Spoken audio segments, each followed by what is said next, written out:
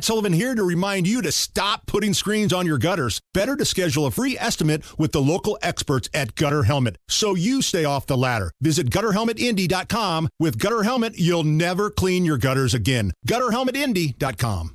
I want you to get up right now and go to the window, open it, and stick your head out and yell, "I'm as mad as hell, and I'm not going to take this anymore!"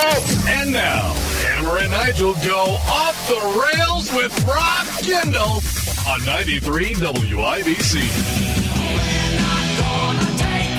My name is Nigel. Jason Hammer is here. Rob Kendall from the Kendall and Casey Show here to go off the rails. Rob, how are you? Great. Thanks as always to our segment sponsor, Garage Doors of Indianapolis. A ton of stuff to get to today with you. The property tax stuff here locally. Definitely want to talk about Mike Braun putting his name in the race for governor. First, nationwide here. I haven't heard much from Donald Trump since the infamous dinner with Kanye West and that Fuentes dude. First of all, do you think that's going to be a problem for Trump down the road, that whole dinner? And it's kind of funny. It's been radio silence from Big Don ever since that happened, unless you're on True Social. It's a problem because it's a pattern of behavior, right? I mean, nobody who is remotely honest with themselves thinks Donald Trump is an anti-Semite. He just got an award for his work with Israel. Donald Trump has been arguably the most pro-Israel president we've ever had. Nobody thinks Donald Trump's an anti-Semite. Nobody who's studied or actually learned about Donald Trump thinks he's a racist. But it's a pattern of behavior, and the pattern of behavior is needless, unforced errors that force you to play defense, and more importantly, force your advocates and allies to play defense. And I think you guys share this. It was exhausting for 4 years to defend Donald Trump. It was exhausting to come to work some days and have to spend the time defending Donald Trump, because it wasn't some, policy fight where, hey, he's in the weeds and he's fighting for us and he's going to the mat. It was calling a woman a horse face or saying she was bleeding badly from a facelift. Giving interviews to people who hate your guts, right? On one hand, okay, I get that he's trying to speak to everybody, but when you do an interview with Axios or CNN or MSNBC, or these people that want to write books about you, what do you think is going to happen? Yeah, and the same day or basically the next day, Ron DeSantis is holding a presser where he is ripping the Biden administration for refusing to stand with those Chinese protesters. Yeah. And it was he brilliantly articulated what Biden should be doing, what he's not doing. And I just think about coming to work here for the next 2 years and every day, especially as we get into election season, what do we want to be talking about? Ron DeSantis, who we know is going to be articulating and in an effective way messaging things that will resonate with the American people, or whatever the next shoe to drop or unforced error is with Donald Trump. Sign me up for DeSantis all day, every day. Even though the policies might be very similar, like the things Ron DeSantis wants to do in terms of policy, very similar to what Donald Trump has actually done. It's the other stuff that just wears you out sometime. Yeah, and again, it's just the Fuentes guy and the dinner. I mean, why do you meet with Kanye West to begin with? Oh, okay, and the idea that he didn't know the guy was like. Whether it's audiobooks or all-time greatest hits, long live listening to your favorites. Learn more about Kisqali Ribociclib 200 milligrams at KISQALI.com and talk to your doctor to see if Kisqali is right for you. In your lives, how many times have just complete randos shown up your doorstep and said, "Can I come in and have some dinner?" Come on in.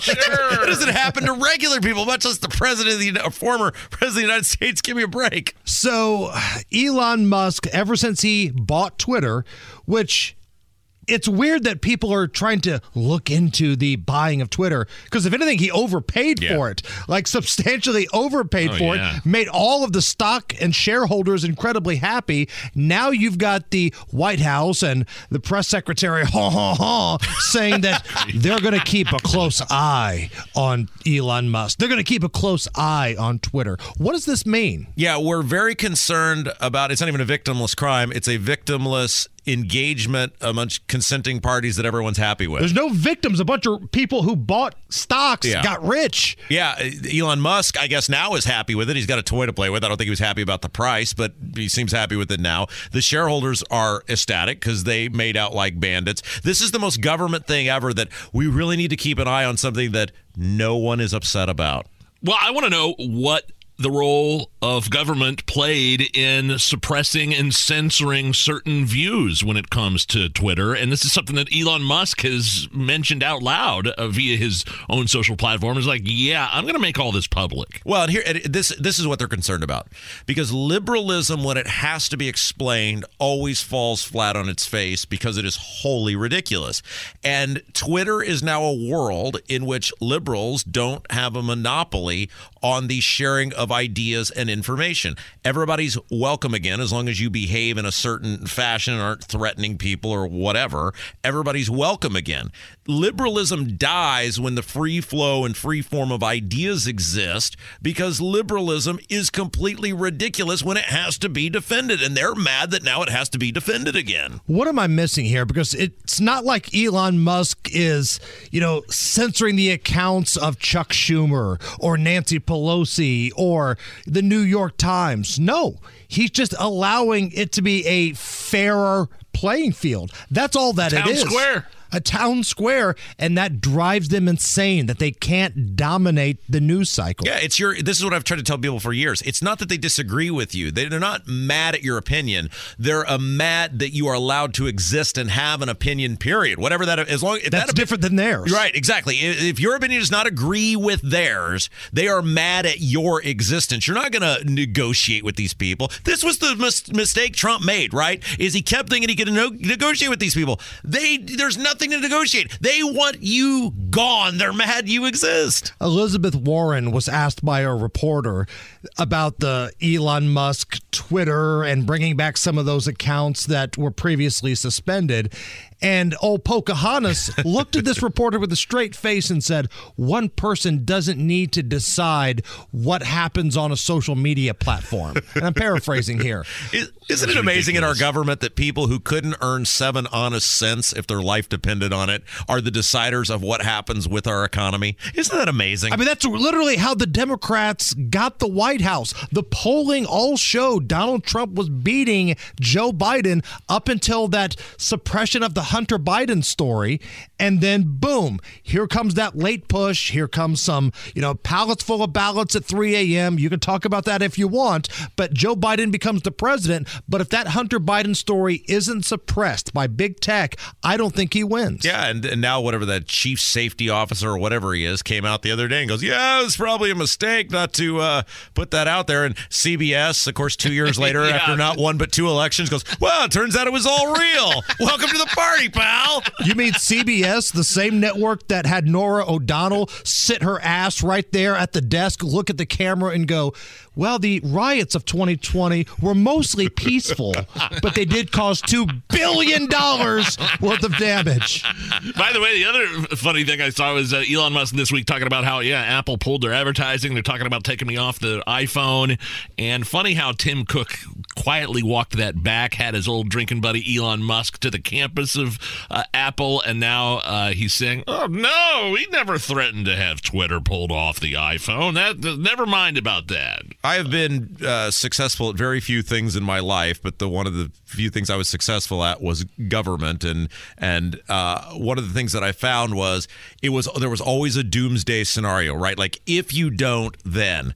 And I always enjoyed being Mel Gibson in Lethal Weapon with the gun in the mouth, right? Like, okay, you want to play? Let's go. Because most of the time it's no different than, if we don't raise taxes by $100 million, children could die in the hallway because of an active shooter. Oh, okay, I don't think that's true. Elon Musk is calling these people's bluffs, right? He is Mel Gibson. He's the guy with the gun in his mouth. He says, you want to get nuts? Let's get nuts. Can you stick around for another segment? Yes. I want to get the stuff in about the property tax bills and your thoughts on who should be running for governor in 2024. Yes. We're going off the rails with Rob Kendall here on the Hammer and Nigel Show, 93 WIBC. All right, we're back. Going off the rails with Rob Kendall from the Kendall and Casey Show. I'm Nigel Hammers here. The property tax thing, you've been talking about that a lot. I know you're the people that leave you voicemails on your show have been active on that. What exactly is going on with these property tax bills that are coming? Well, this is about to be a gigantic issue, and of course your local elected Republicans here in Indiana have no answer for it whatsoever, and that is that the assessments came out last year, skyrocketing assessments. primarily because they use what homes around you have sold for as the basis for what your home is taxed at, the value at which it is taxed.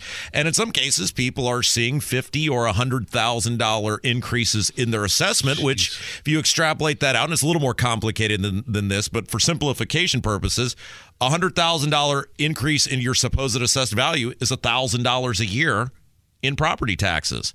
And that is being done to something that no one is monetizing. There's not like cash coming in. It's not like you're being taxed on income you've earned. And it's not like people have an extra grand just laying around with this economy and the prices all going up on everything. But this has been going on for years and years and years. And it's been a little game that the Republicans who control everything in this state play with the angry red-shirted teachers because they're petrified of them. And anytime Republicans have any ideas, the red-shirted teachers yell at them and they get under their desks and apologize for having any sort of thought or creativity, which is the primary beneficiary of property taxes. More than 50% in most communities are school corporations. And that's what they buy the bright, shiny objects with. And so the idea that they lied to people and they said, well, we have these property tax caps, when in reality, they've known for years and years and years, the easiest way to get around the property tax caps, which the property tax caps were a clear direction from the voters to the legislature that our homes are not local school corporations' personal piggy banks, is, well, we'll just say the assessed value of your home went up.